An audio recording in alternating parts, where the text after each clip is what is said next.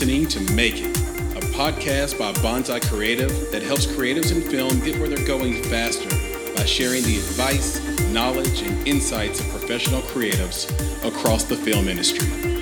I'm your host, Chris Barkley.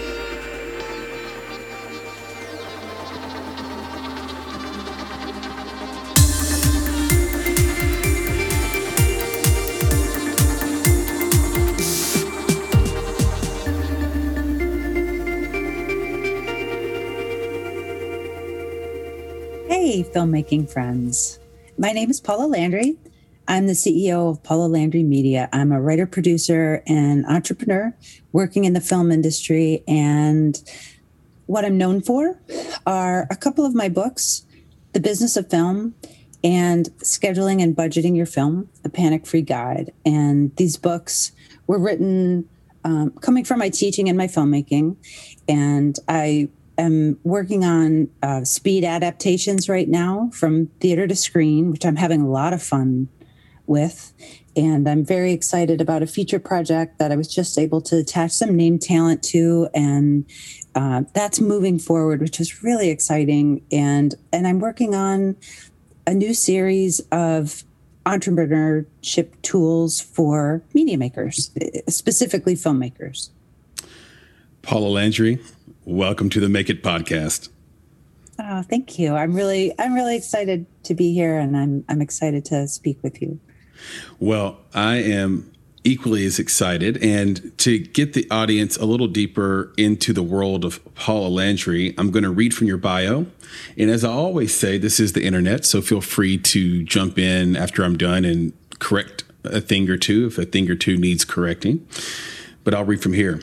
Paula Landry, MBA, is a producer, author, and media consultant crafting evocative films and impactful business and marketing plans for entrepreneurs, Fortune 500 companies, and nonprofits.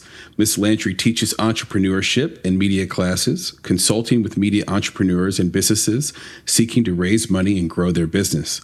She has conducted film and television library evaluations in association with G&H Media for the Truman Capote Estate, Cinema 7, and the Australian government. She is an instructor in media courses at SVA, NYU, Park Film School at Ithaca College, Wagner College, and MCNY. Her eclectic career in media forms the foundation for a multimedia perspective to provide marketing solutions across a spectrum of media channels. She's also the author or co-author of the books Scheduling and Budgeting Your Film, A Panic-Free Guide, The Business of Film, which is a 5-star Amazon pick here, A Practical Guide to Achieving Success in the Film Industry, and Sell Your Screenplay in 30 Days Using New Media. And what an impressive resume. What a delight to dig into all of this. So let's go back to the beginning. How did you get your start in film? And was there a moment that stands out for you where you knew this is what you wanted to do with the rest of your life? Well, those are such great questions. And thank you for your kind words about my bio. It's been a long haul, and it's been a little zigzaggy, which I think happens with a lot of people. So fundamentally, I came from an arts background, and I played the flute. And I played the flute on film scores and TV scores, and arranged a lot of concerts. And I could see the more filmmaking friends I had that kind of came through post-production, how similar the two sides of producing are, right? Planning a concert is allocation of resources and project management and all that. And as I worked with people in different capacities through production and post-production, and people just seeing like, oh, I like how she thinks. I like what she does. I wonder if she could help me with this. People just started to ask me to help them out with stuff on their projects. And I said yes, and had a lot of fun. When I was living in California, I just kind of got into cable television through my friends asking me to help them with this and to look at budgets and schedules and help find ways to cut costs and plan things more effectively. And I realized at that point that, creators are often producers, that they often go together. And I could see after I had helped a couple people make a series on Fit TV, and then I was working for the Odyssey Channel, that people would give me projects because I was a filmmaker. And I discovered it a little bit by accident in a certain way. But then I was like, oh, okay, I could do this too. So it was through the grace of my friends and wanting to be in a creative community. So that was part of it. And I think the energy around creative people will often help people find their role. Just through the exposure, and being game to try things. Was anyone in your family a creative? I mean, how did you get into flute? Do you come from a family of musicians? Yeah, my family is incredibly creative, but it's interesting. My parents were entrepreneurs in the pasta industry, but my grandparents were all musicians. Okay. And so my parents had this huge love of music, and there was so much music in my house and pianos and things. And I only played the flute because we had the choice between, everybody played the piano, but I had the choice between the flute and the clarinet. And I didn't like the way the clarinet smelled. So I was like, the flute, it's got to be the flute, which is super weird way to choose something. But, just love playing the flute and, everything having to do with music and musicians. And it's really working in concert with other people, which is exactly what a good film set's like. It's exactly what a film project is when the different parts come together and the harmony is made. And you just feel this kind of synchronicity that, only can happen in a collaborative art form, like flute, like music, like film. I might regret this, but what does the clarinet smell like?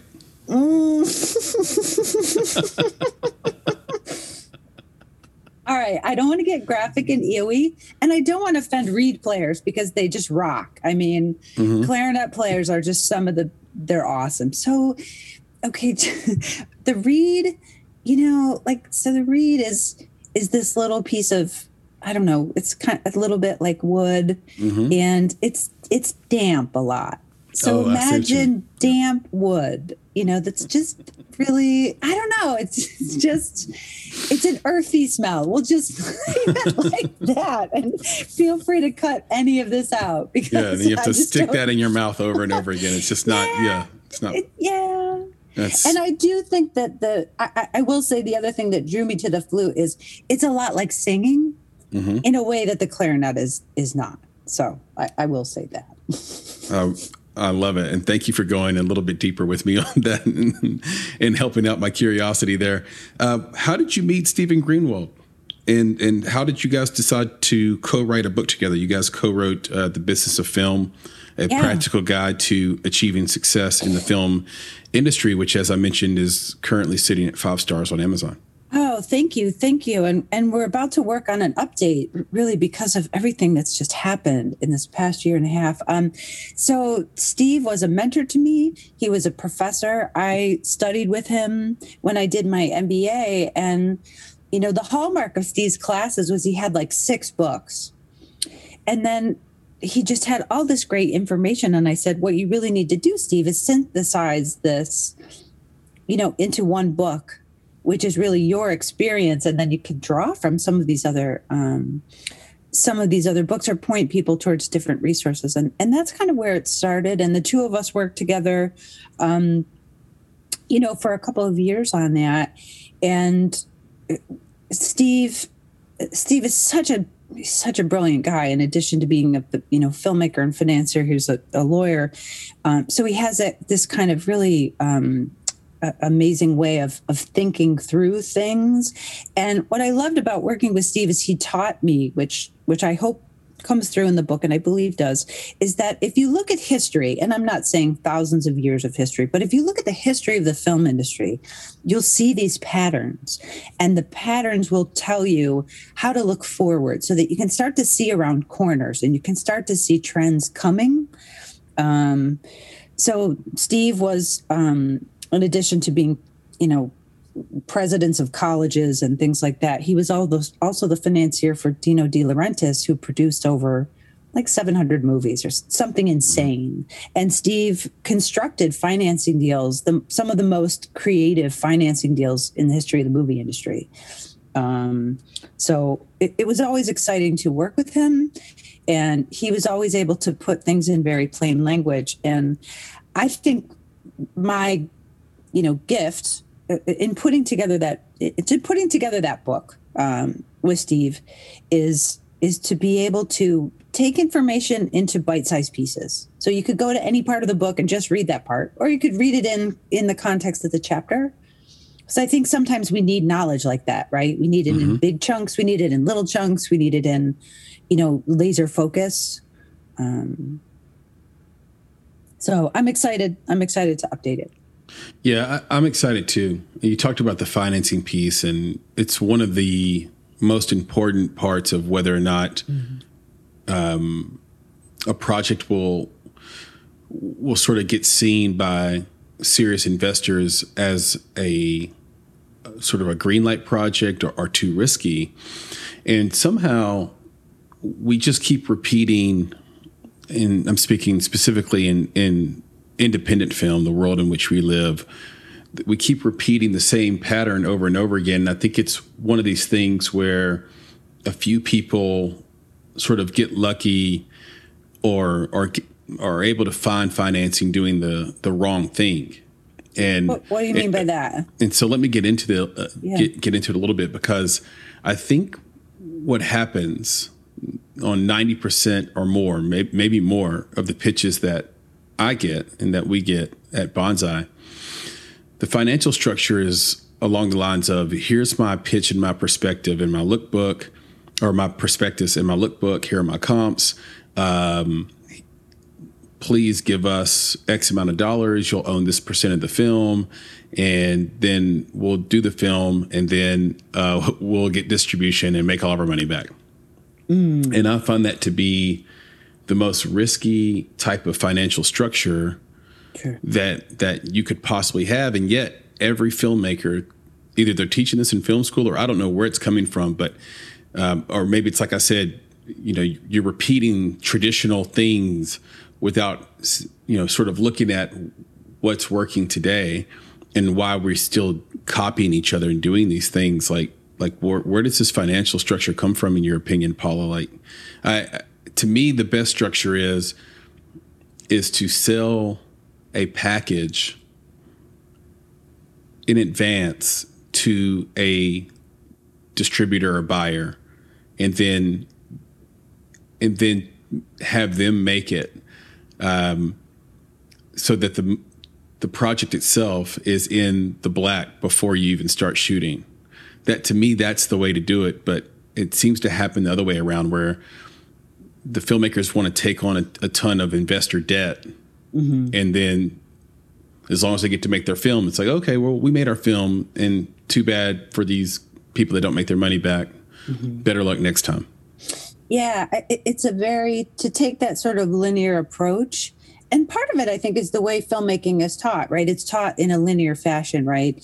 And I'll even say that, a lot of books are organized that way, because things do seem to happen in a certain way. But for me, the idea is that you look at distributors as your partners, right? What do they want? What are they looking for? And you start with the end in mind, right? Because a distributor isn't interested in package, or the attachments or whatever it is.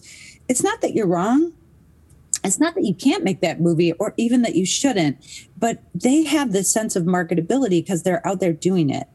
So I do think that there needs to be this more of a relationship cultivation and more communication on behalf of the producers, trying to get to know the distributors. What are they making? Why are they making it? Why did it work? Why was this film successful? And to really be a student of the industry in a way. And if you say, well, look, this film, might have been bought because, it was a foregone conclusion. It had a star, it did really well at Sundance. Okay. Like that lightning can strike, right? But how about going to AFM, looking at the list of distributors who are there, speaking with them? What are they looking for? What are the budget ranges? What are the attachments? How do they finance films? What is their ideal deal-making structure? And to your point, I think it comes from that we leave our creativity at the door when it comes to the deal, and the deal can be creative. The deal is everything too. Yeah. It's not even everything, but bring your sense of creativity and fun, and bring all that into the distribution piece, and start with the end in mind, right? Because the end in mind is always the most amount of people see this project that should be seeing it. The most amount of people, get to find this and experience this film. Well, how is that going to happen? And I do think starting with that, it's kind of a good tack to take, and it makes you think more with your marketability brain at the outset. I love it. And just for the audience that don't know, AFM is the American Film Market. It happens every year in the fall.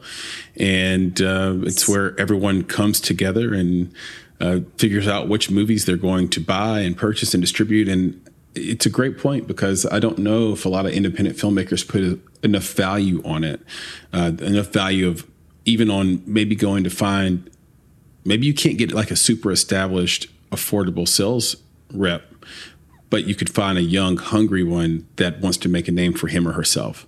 And that might be a way to go as an independent filmmaker as well.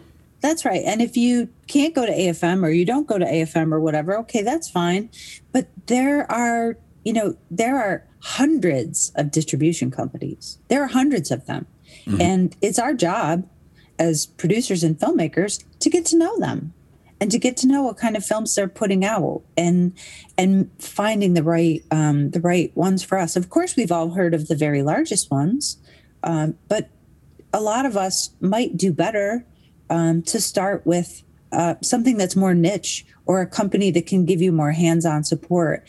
And a lot of those, what I find in speaking with distribution companies, a lot of those companies, even sales agents, they're excited to work with you on the ground level. They're often excited to be a part of the process, as opposed to like, well, here's a film, it's done. Can you sell it? Yes. It's a very different approach.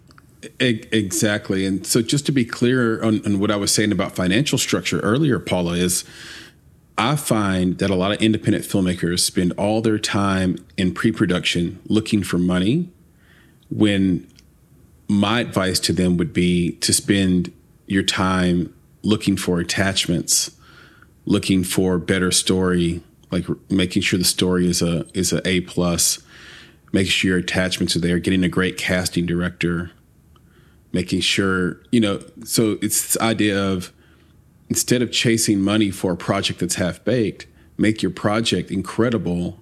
And then if it's incredible as a package deal, then you can go to a bank and get a loan. You don't have to go to an angel investor and have them sort of risk their dollars as some sort of diversification play. If you have a great package deal, you can go overseas and get money through pre-sales, mm-hmm. or tax mm-hmm. loops, mm-hmm. Or all just a number of, like you mentioned, creative ways to finance. But the whole leverage is, how good is your package? It is. And, building the package often does require feedback. I mean, you made the point of a casting director, and having that person as a partner, and the right person, early on can make a huge difference. Yep. It also will force you to think more creatively, and to look in a way, that you're not able to, because they just have different eyeballs than us, right? That's their job. So they're able to see kind of who's coming up, or different attributes. So that's the other thing that's interesting about this industry, is that, you don't have to do everything, but you do have to work with people who are good at kind of that role of what they're doing, and let them help you. So ask them for help, and take it, because as it starts to gain momentum, and that's the big part of it, like you were saying, is make it a film that gains momentum, because it becomes a magnet. The people involved, the casting, the attachments, a lot of people want to get involved. That's really ideally where you want to go. Exactly. I love that.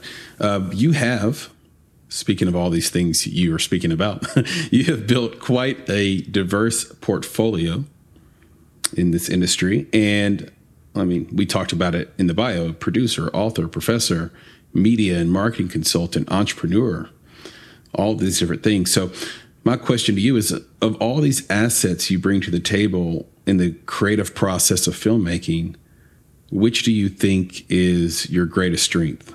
Or maybe what do you see as the most valuable asset you have to offer to the creative process of filmmaking? I will say that my most creative asset is that I am an idea blizzard. That's my production company. And I can generate a ton of ideas when it comes to, strategic thinking. So if there's a problem or there's an issue, you have to have a bunch of crappy ideas to come up with a good idea. So some of it is like, just drop your shame, we can't do it. Like, the brainstorming process is designed to give you 1,000 ideas that won't work so that you find that one idea that will. And I'm able to do that. I think that's one of my superpowers. I have many superpowers. I think I inspire people. I think I'm a great leader. I think I'm able to communicate complex ideas into doable chunks. And so there's an example. I'm working on the board of the New York City Women Filmmakers nonprofit, which is all about diversity. It's designed to, help women make their films, help underrepresented filmmakers make their films, and give them the tools. And I've been working with them for a little bit over a year now. And we're just about to launch a membership, which, is the basis of what I think, new filmmakers need, which is networking, education, skills building, access, all those kinds of things. And so, I think what I brought to the table was like, look 10 years into the future and see it being global, see it being on the moon, seeing every filmmaker being able to make their film. And I think that was surprising. Like, oh, okay, like, really, that big? Yeah, it's not just New York City. It's not just women. It's all of this. And I'm not taking away from the group. They've done amazing things. They've been around for 5 years, and Sydney Hugh is the founder, and she started this incredible group with a great team of people. But I think I was able to just shine a light on possibilities that maybe hadn't occurred. And I think that's important, is you need a kind of chemistry within a group where the strengths complement each other. And so I like looking at the moonshots. Yeah, we have that in common for sure. I'd much rather take 100 moonshots and hit one than try to base hit my way. And we also have another thing in common. I'm on the board of the Nashville Women in Film and Television. And so awesome. So we both work in that capacity. You did mention New York City, which I thought was interesting part of your background. So you live and work primarily in New York City. You have done some work in DC before, between 2006 and 2009. But how important is New York City to your work? And could you do the same thing in LA? What would you have to adapt if you were to operate on the West Coast instead of New York as well? Yeah, I lived in LA for 2 years, and I think it's great to work in many different places because you can get different things there. LA's great. The West Coast is fantastic. And I loved the work that I did out there. It was really wonderful. It was an energy thing for me. I've always loved the energy of New York City, and I've lived in many different cities and then kept coming back to New York City. There's something about the mash of music and thinking and art and people and ideas and diversity that they're in a way, they're all on top of each other. Okay, that could be a problem during this past year, but creatively, that's something that you can just walk outside, you can breathe it in, and you'll get inspired. You'll get inspired one way or another. So that's something that I think is fantastic. And also a lot of people come in and out of the city. So you have the ability, I have clients that, I was working with in Israel, but they came to New York. So we got to meet face to face. And otherwise I wouldn't necessarily have been able to do that. It's just a place that a lot of people pass through or they go to. And, so it's a privilege in that way. to just be able to run into and meet creatives that, face to face that I might not otherwise. I'm not, ruling out the possibility of working again on the West Coast.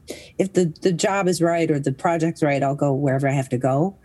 But it's a good base, How is screenwriting in VR or virtual reality different than normal screenwriting?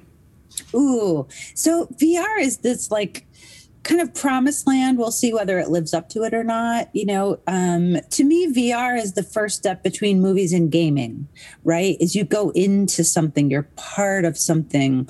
It's immersive. So, because of that, when you're screenwriting for VR, you have to think in a way that doesn't overwhelm people.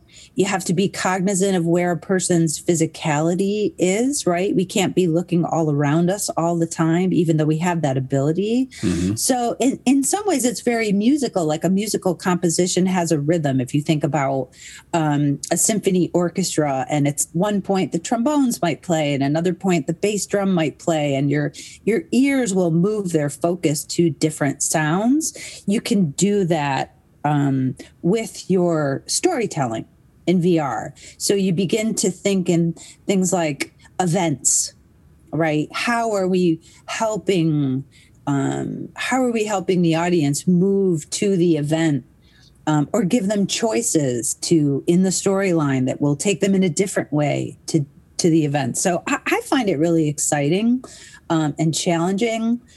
But I also think it's important when you're getting into VR and writing for it, like, just watch a ton of VR stuff, mm-hmm. because without that visceral experience, it's a little bit academic, and there's more and more really good, really good quality out there. And I'm not sure this is going to go mainstream. Frankly, I'm not sure at this point, but I do think we're not going to go backwards. I do think it's going to be around. I just don't know if we're going to be watching a 2-hour VR film in the theater. I'm not sure. Right. It's interesting because when VR first came onto the scene, I remember getting pitched 5, 6, 7 projects all in VR. Oh, yeah. And then when we said no, or those things didn't happen, it just went away, and it went away. Like it hasn't come back. No one's pitched me anything in VR in probably 4 or 5 years, which is interesting. I guess we're making space for augmented reality before VR can take its place. But I have watched some VR films, and I've always been impressed, and it's always been great. Before we jump to the next, though, is there anything from a formatting standpoint as a writer you should look for when you're writing for VR instead of for screen? I think using panels before you even take to it's almost like constructing a graphic novel, and you don't have to be a great artist or anything, but I think you have to understand the spatial relationship. So part of that means being able to put your writing in a way that is visual for you, where you can see where things will happen. How do you draw attention? So I think of it as a storyboard. I think that you should construct a storyboard that was going to help you put things in a sequence that makes sense. And that can be a very simple tool. There's a bunch of them out there. But I do think whatever you do, if you take somebody else's kind of panels or you construct something yourself, it's going to help. It's going to help you think about it.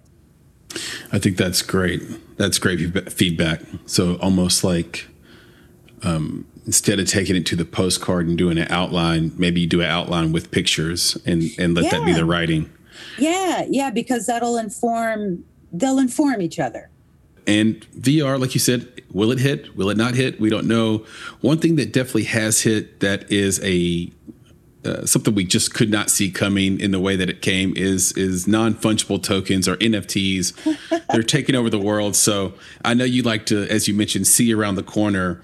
What do you think about selling an entire film as an NFT on a smart contract that gets royalties? I think it's great. I think the new currencies are great. I think anything, the whole promise of blockchain technology and things of that nature is that, we have this record of payment.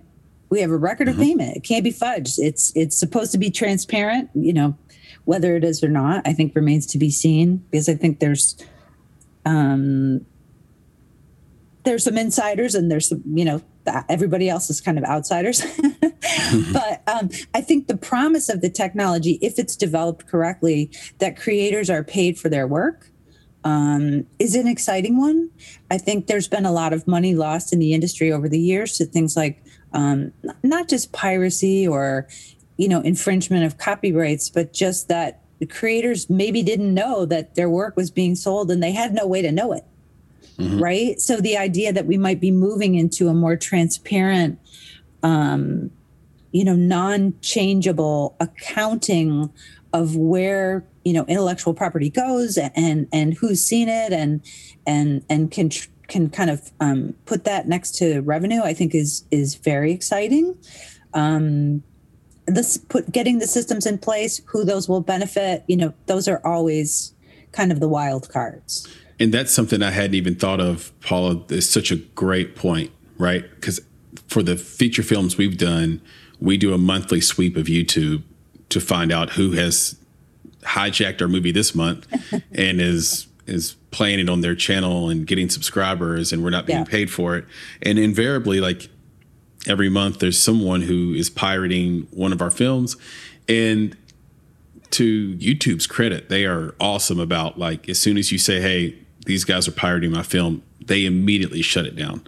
Nice. I cannot believe how fast they respond to that, considering the amount of video that's being uploaded per day onto their site. So kudos to YouTube for that. But you blew my mind with this idea of having a digital tracking of everywhere your film goes. It seems so obvious that would disrupt the current process of what I just described, of me having to go sweep YouTube manually myself to find out who's, not just from movies, but from music and everything. And yes, we're looking into this. And right now, the gray area, Paula, is who has the right?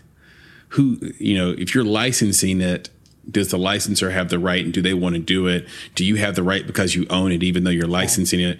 And there's this little dance going on. And I think somebody's just going to have to jump in and try to get sued or not sued and see what happens. And then we can work it out. But this is the changing sort of world of media and ownership and how it can all work. Well, and what you said, I think is, in a perfect world, right? The creators can track everywhere it goes. They have complete control. And I think if we really broke it down, there is no middle person, right? In the end, I mean, that's sort of like the moonshot, right? Right. That's what the blockchain is designed to do, right? Right. But on a practical level, right, there's going to be people who are experts in the blockchain. They're going to be experts in building the platforms. So they're going to end up being in the middle, whether we like it or not, whether it comes from Google, YouTube, or whether it comes from, great point, whoever. And so, they'll have a lot more power in some ways than the creatives, because all the creatives are going to want it. So then you're going to look at something like, think about, Apple's video game platform. And if they decide not to have Roblox on it, well, good luck for the people who want to buy Roblox, right? So the distribution platform has an enormous amount of power. And so ideally, the creators form their own platform, right? And it's created in a way that's meant to empower the creators. Now, I'm not sure, how. I think it's possible. I'm not sure how that would happen, but then ideally every creator knows at every point where their film's going, who's watching it, whether it's being monetized or not. And sometimes maybe the artist doesn't even care about the monetization if they want to know who's watching it. What do they like about it? Like, is there a community there that they can get involved with? I mean, obviously monetization is a huge part of the goal, because artists long have not had security in making money in their work, and they need that so bad to be empowered to keep making art. So that's a part of it. Yeah, that's a part of it. But the other thing is the data footprint. Where is it going? Who's enjoying it? Why? And that's what we have. If we have not only blockchain and a way to to track it, but we have a way to look at the data and analyze that data, which is what we need. And that's what the big players have, right? That's what YouTube has and Facebook has. They and Netflix have. They have algorithms and they have these data analytics that are so powerful. And they share a little bit with us, right? They share a little bit with us, or they help us, right? You say, hey, Google, can you please take this thing off YouTube for me or whatever? And so that's great. But ideally, the platform is where creators can see and monitor that themselves and learn from it and market themselves better from it and grow and make better art that's more marketable and finds their tribe. And, it's kind of the self-empowering ecosystem. And that's what I get excited about. Because to me, that's part of the entrepreneurship piece. And I'm always excited about entrepreneurship when it comes to artists.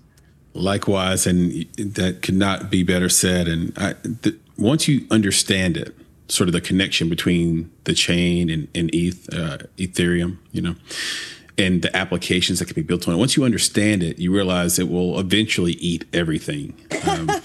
Even some traditional processes we have where people will take money from an investor or from fans on Kickstarter or Seed and Spark, and they'll put it in an escrow account. Well, what is an escrow account for? It's about trust. It's about telling those people, hey, we're not going to spend your money on a new car. Like, it's just going towards this film. Well, an app on Ethereum could do that in a heartbeat. You could put that money into a hardware wallet where the value of the money goes up. So it's upside for the filmmaker and the investor, because they might have gotten 50,000 USD, but by the time they shoot, it's worth 250,000 USD. And so it's, these are the things that can happen and take place. But you talked about the tool of YouTube as sort of, or YouTube being used as a tool for marketing. It's exactly the case, where as filmmakers, we are using YouTube to run our trailers, to talk about our projects, to get it out there. Even if we have a short film that's a concept, we use YouTube. But I don't see it being used to its full potential as a distribution point in and of itself. So talk to us why we shouldn't use YouTube as a distribution point, or why it shouldn't be or should be. I don't think it's a should or shouldn't be. I think that, a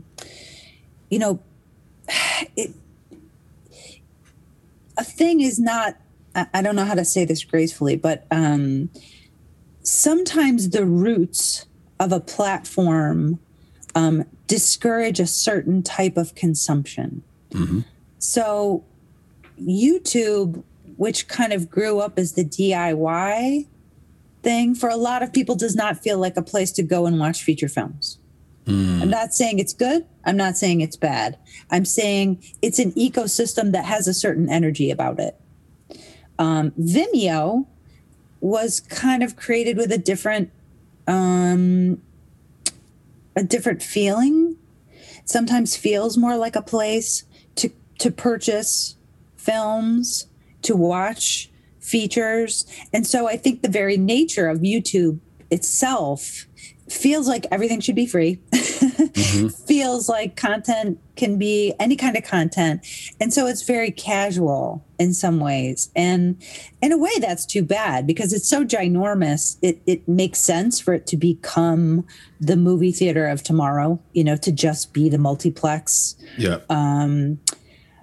But I'm just not sure that that's going to happen. I'm just not sure that that's going to happen. And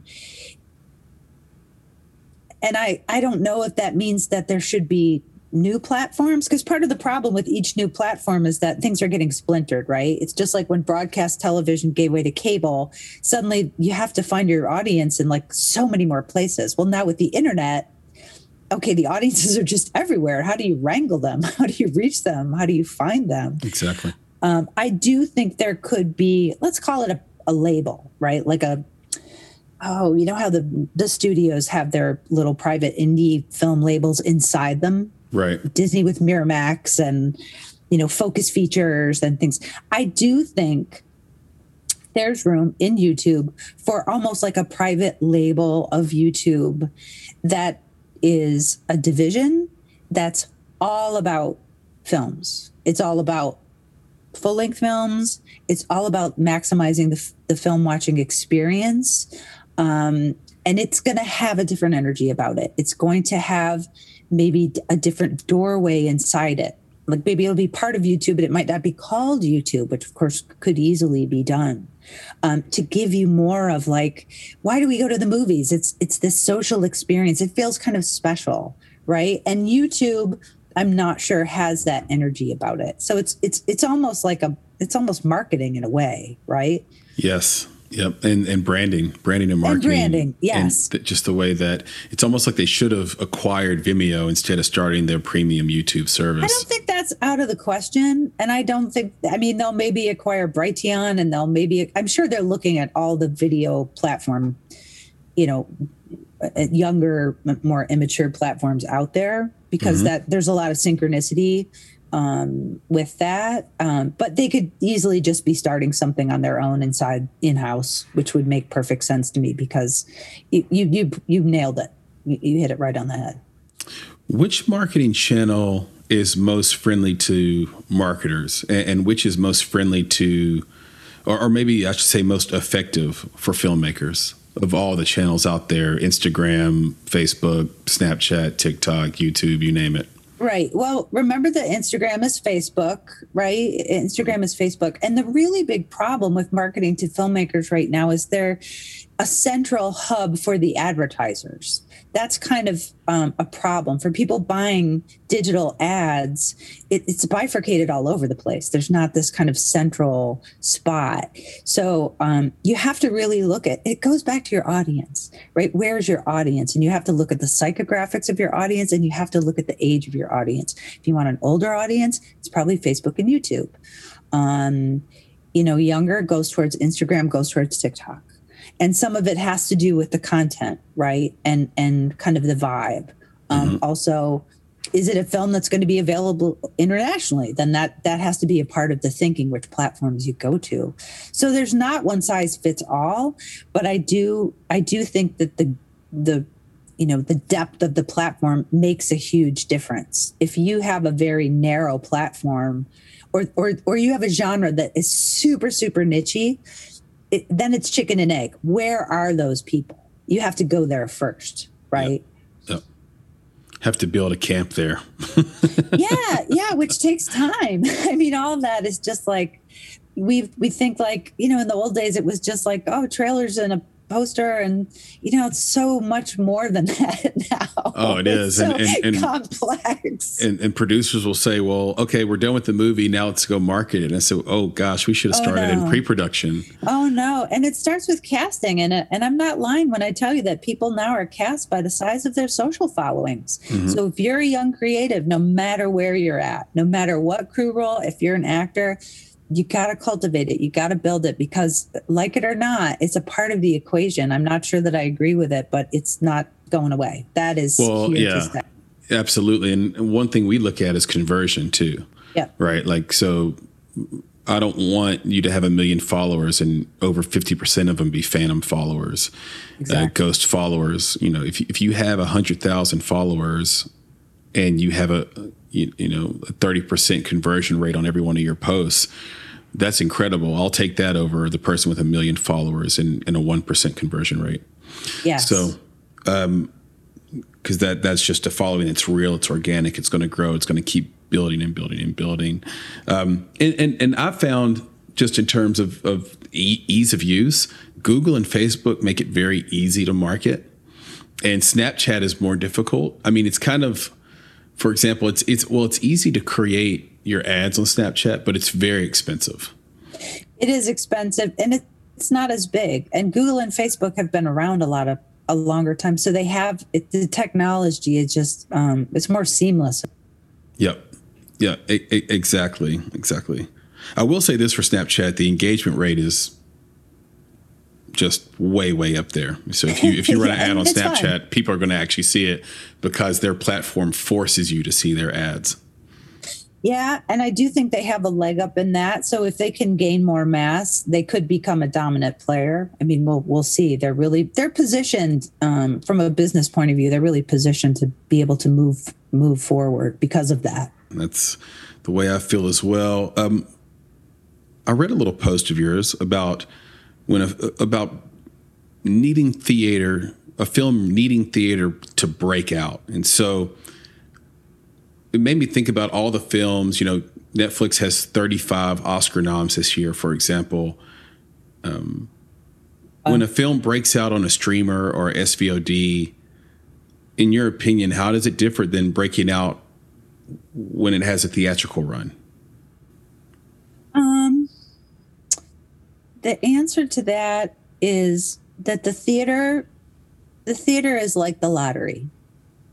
If you win in the movie theaters, you have what they called unlimited upside. Mm-hmm. So imagine, if you will, a tiny little movie that's in the movie theaters, and it just happens to be a hit.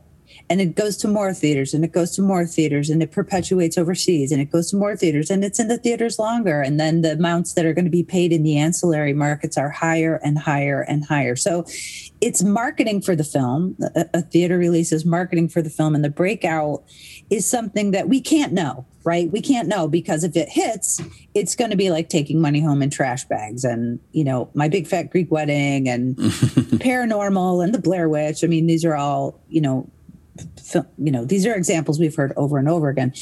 So with streaming, there is not that unlimited upside, because it's always contractual, right? There's an amount that's going to be paid, and generally Netflix, if they're making something, there's not this kind of overflow into aftermarkets, right? And there's no surprises, right? So Netflix is already all over the world. It's great if, audiences all over the world take off. You think of like Casa de Papel or something like that. It was a Spanish series that suddenly the whole world, just loved. And so maybe more subscribers will come to the platform because of it.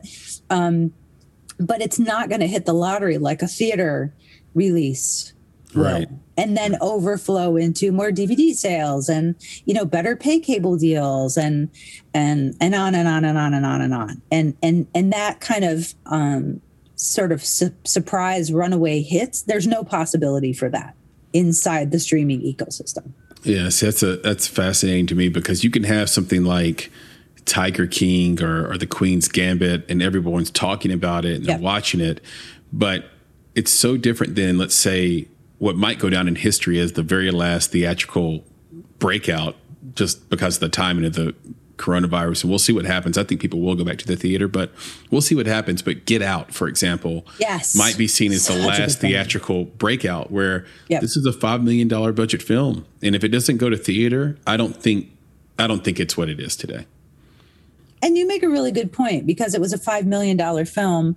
Then when it does hit the lottery, right? When it does hit this theatrical gold, the upside is just so unexpected and goes so far beyond, partly because the film was a relatively inexpensive film to make, right? So there's not that same kind of math that occurs inside a streaming ecosystem, right? Exactly. The budget is the budget, and it's because it's all inside one company. If more people see it, that doesn't necessarily translate into more profits, right? It just happens to be that, it was a hit. More people see it. They're talking about it. Like, oh, that's great. But it's not cash in hand. Yeah. I think it turned Jordan Peele into someone, that we thought of as we thought of him as a skit guy on Key and Peele, and we still know him for that, but we don't think about him that way anymore. We think about him as a writer director of these kind of unique, interesting, far to the left sort of, meaning not politically left or right, but odd films. And we know he can deliver that. We know he can deliver these kind of movies now because of the phenomenon that Get Out was. And transcending race, transcending social commentary, transcending satire. I mean, just such an interesting voice. Oh, man. What just an amazing artist. I'm always excited to hear what is coming from him next. I totally agree. He's a genius for sure. Speaking of genius things that have happened to in the world of film, I'm wondering if you've run into any yourself. And so here's this question. What are the two best pieces of advice you've received so far in your career, and who did they come from? Oh, that's such a nice question.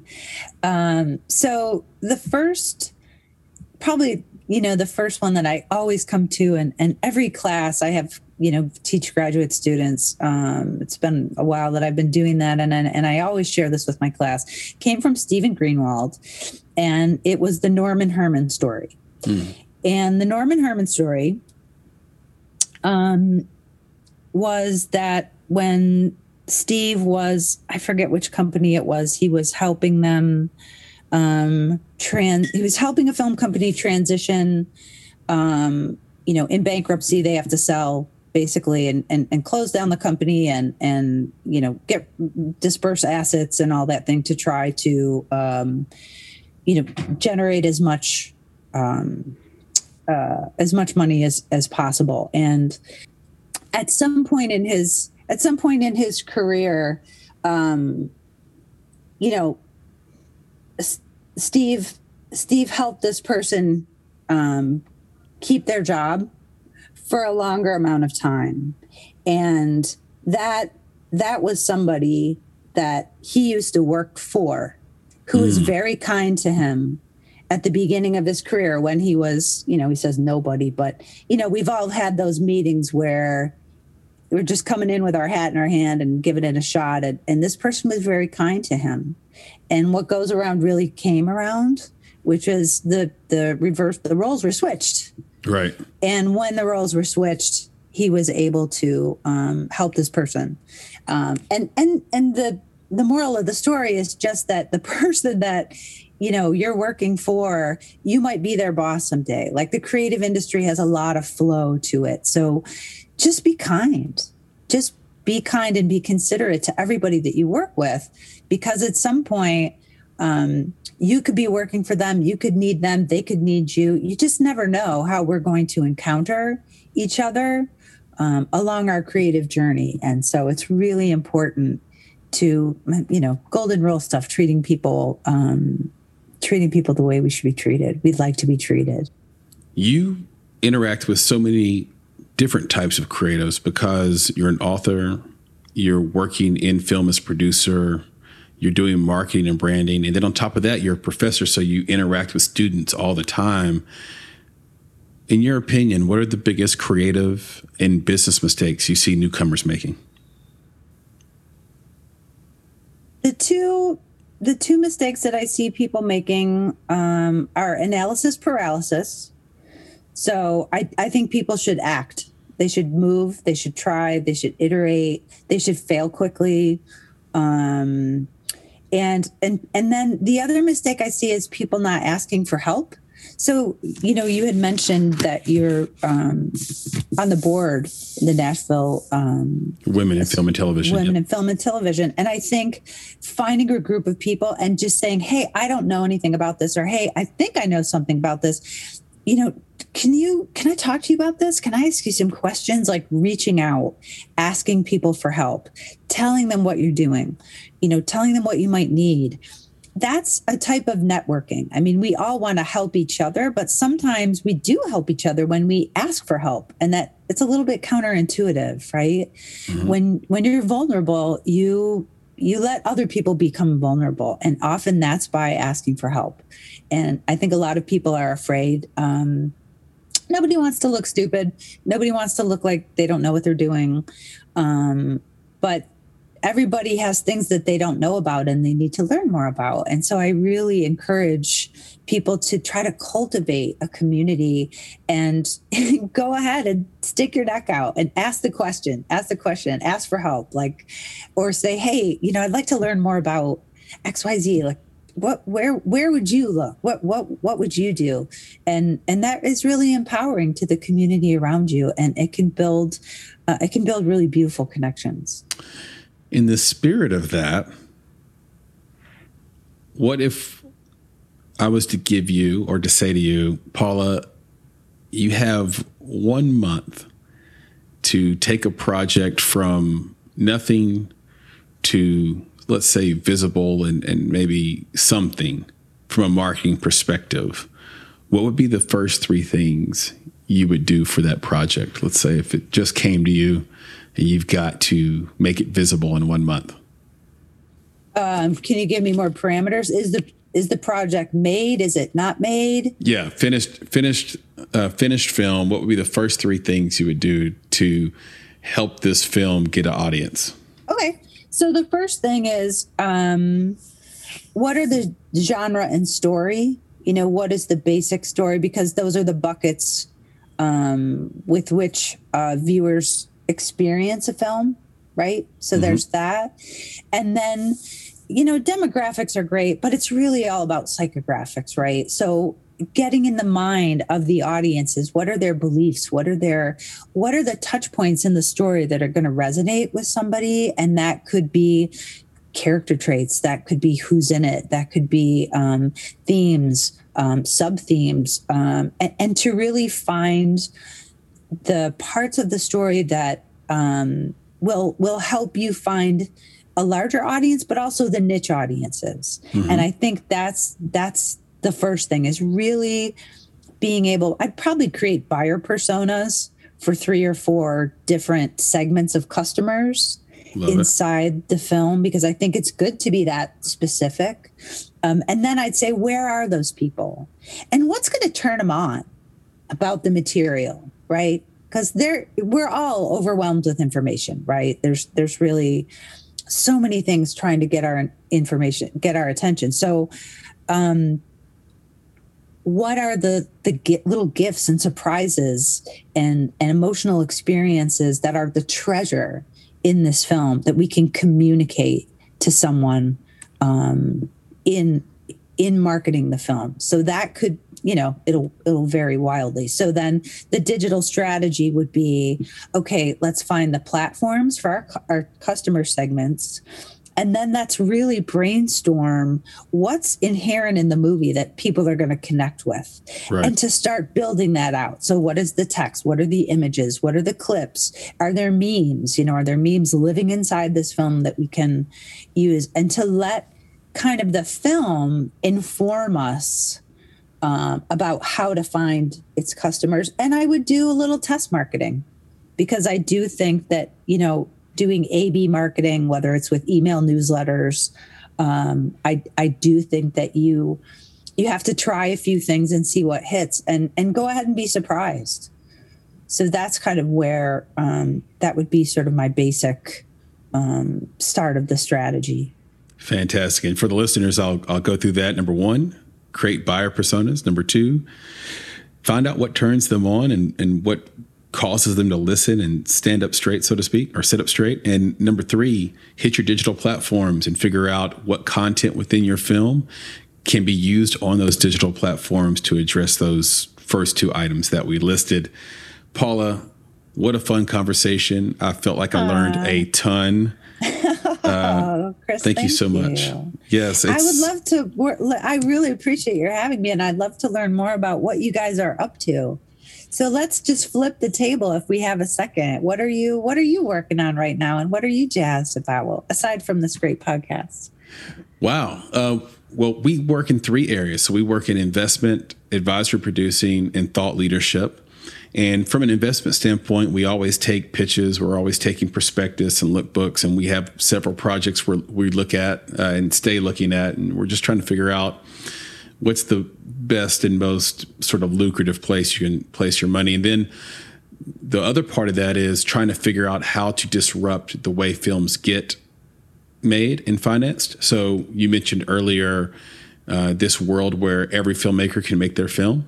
That's the world we're going to advocate for and have been advocating for, and trying to find a way, because what happens, and I think this theme has been there throughout this conversation, but one of the concepts coming out of this conversation is, if you're a filmmaker and you don't make your investors back their money on your first film, it's very hard for you to make a second film.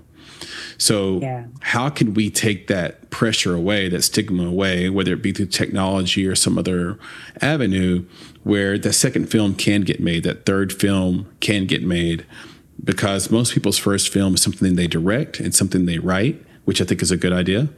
But what does that second film look like? Third film? Can we somehow apply the lessons learned on the first film to the second and third film, which would logically, I know it doesn't always work out that way, but logically make you think that those films would be better. From an advisory producer standpoint, that's about good taste and good judgment. So we have a couple of projects we're working on now, hopefully a TV series we get to be a part of here in Nashville. We have a short film that should be coming out soon called Gateway by the great Matt Williams that we're happy about. Maybe by the time this airs, it will already have been released. And so a couple of things in that realm. We do consults regularly with the filmmaking community. And that, again, is about two things that we believe you can't really teach, which is good taste and good judgment, which are so important in this business. And then the third part is thought leadership, and that's what you're doing now and what you're a part of now. The podcast, we have a book forthcoming, tentative title, No Mercenaries. And we have a couple of different book ideas. Title. Yeah, thank you so much. We have over 50 blogs, posts on our site, and we do keynote speeches. Last year we did them via Zoom. A lot of times you can find us doing those Zoom keynotes in organizations like Women in Film from across the country and the world, and then of course being on film festival panels, and we're usually on about 5 or 6 panels, 7 panels every single year. So looking forward to those panels this year as well. So that, I hope, was a good synopsis of what we're up to. I don't think I could get it all in, but I tried to squeeze it in there. Oh, that's really exciting. And you've got these really distinct and such important categories of work that you're working in, and they'll really affect so many other things. So that's interesting. As you're successful in those areas, I think that will really cascade into a lot of other films and a lot of other projects. We sure hope so. And we hope one of the fun parts of doing this podcast is we meet these incredibly creative people like yourself, and that always lends itself to being able to work with those people. So our goal is to be able to work with you in the future. And I just think you put a bunch of smart people in a room. We're not counting ourselves in that, but our guests, guests in a room together and and see what they can come up with for the sort of collective good of the industry, and then maybe for the individual good of ourselves at the same time. So that's kind of the idea, and I'm looking forward to it, and I'm totally open to a round 2 on this as well. Can you tell everybody where they can find you on social media or on the internet? Yeah. So paulalandry.com is the easiest way, and my email is paula@paulalandry.com. And on my site, I have a contact form as well. And I've gotten a lot of really fun and kind of random experiences kind of coming from my website. And then I'm on LinkedIn, Paula Landry, the number 1, because I think that's a really great place for business-minded and entrepreneurial-minded creatives to get out there and to start interacting with the people that they want to be talking with. And Facebook and Instagram as well. On Instagram, I'm a Flick Chick NYC, and Facebook, my name. But LinkedIn is kind of where I'm hanging out the most lately, because I see a lot of interesting discussions about inclusion and diversity, and sort of the forward-looking conversations about the film industry, which I'm very excited about. Absolutely. And you also do some contributing writing for Script Magazine, right? Yes. And I'm so glad you brought that up, because I was going to ask you if you and Nick wanted to have a conversation with me so I could interview you and do an article about you, because I think this is exactly what writers and filmmakers need to be thinking about, are the kind of things that you're up to. I will talk to Nick about it, but my guess is that we would be absolutely honored. Oh, great. That would be fun. Yep. Then we get to talk again. Love that. That's right. We just did it. It's a date. All right. So we'll end on this. I have a quote here from Frank Zappa that you posted on Friday the 13th. I never set out to be weird. It was always other people that called me weird. Do you think of yourself as weird? I am so very weird. I am extravagantly, exuberantly delightfully weird. And I used to really run away from that. But I embrace it now because that's where creative spirit really comes from, right? This is the area where humans really excel, is because we're all different, even though we're very similar.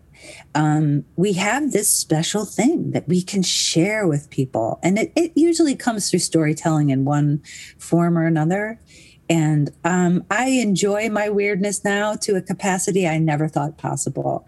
And I would encourage everybody to find that place in themselves and really celebrate it, because it's what makes us laugh. It's what's unexpected. It's where the surprises come. It's how it's how you share your experience with others. And it actually helps people. So I dig weird people. I love them. That's why I love the artist community, because they're trying to figure it out and celebrate it. So yeah, I'm super weird. You are definitely the best kind of weird that I've come across. So. You're very kind. Absolutely. Have a wonderful day. And this has been so much fun, like I said, and I wish you luck in everything that you're trying to accomplish and do in 2021. I cannot wait for the new edition of the book to come out, and I can't wait to talk to you again. So, Paula, thank you so much. Thank you so much. Thank you so much, Christopher. Take good care, and I look forward to talking again soon. Likewise. Bye. Okay, bye. You've been listening to the Make It Podcast. To find out more information about this week's topics, including links to relevant blog posts, projects, and indie creatives, please visit our website at www.bonsai.film. If you haven't already, you can join our podcast community on Apple Podcasts or the podcast app of your choice by searching for Make It Bonsai Creative, and the show will pop right up. You now have the opportunity to support the production of this podcast. If you love Make It and are a true fan of what we're trying to accomplish in the indie film community, please visit www.bonsai.film and click Contribute. Contributions start at only $5 monthly. You can follow us on Instagram and Twitter at _Bonsai Creative, and on Facebook by searching for Bonsai Creative. You can provide feedback to us via email at contact@bonsai.film, and you can follow me, Chris, on Twitter at FlamingYourHeart.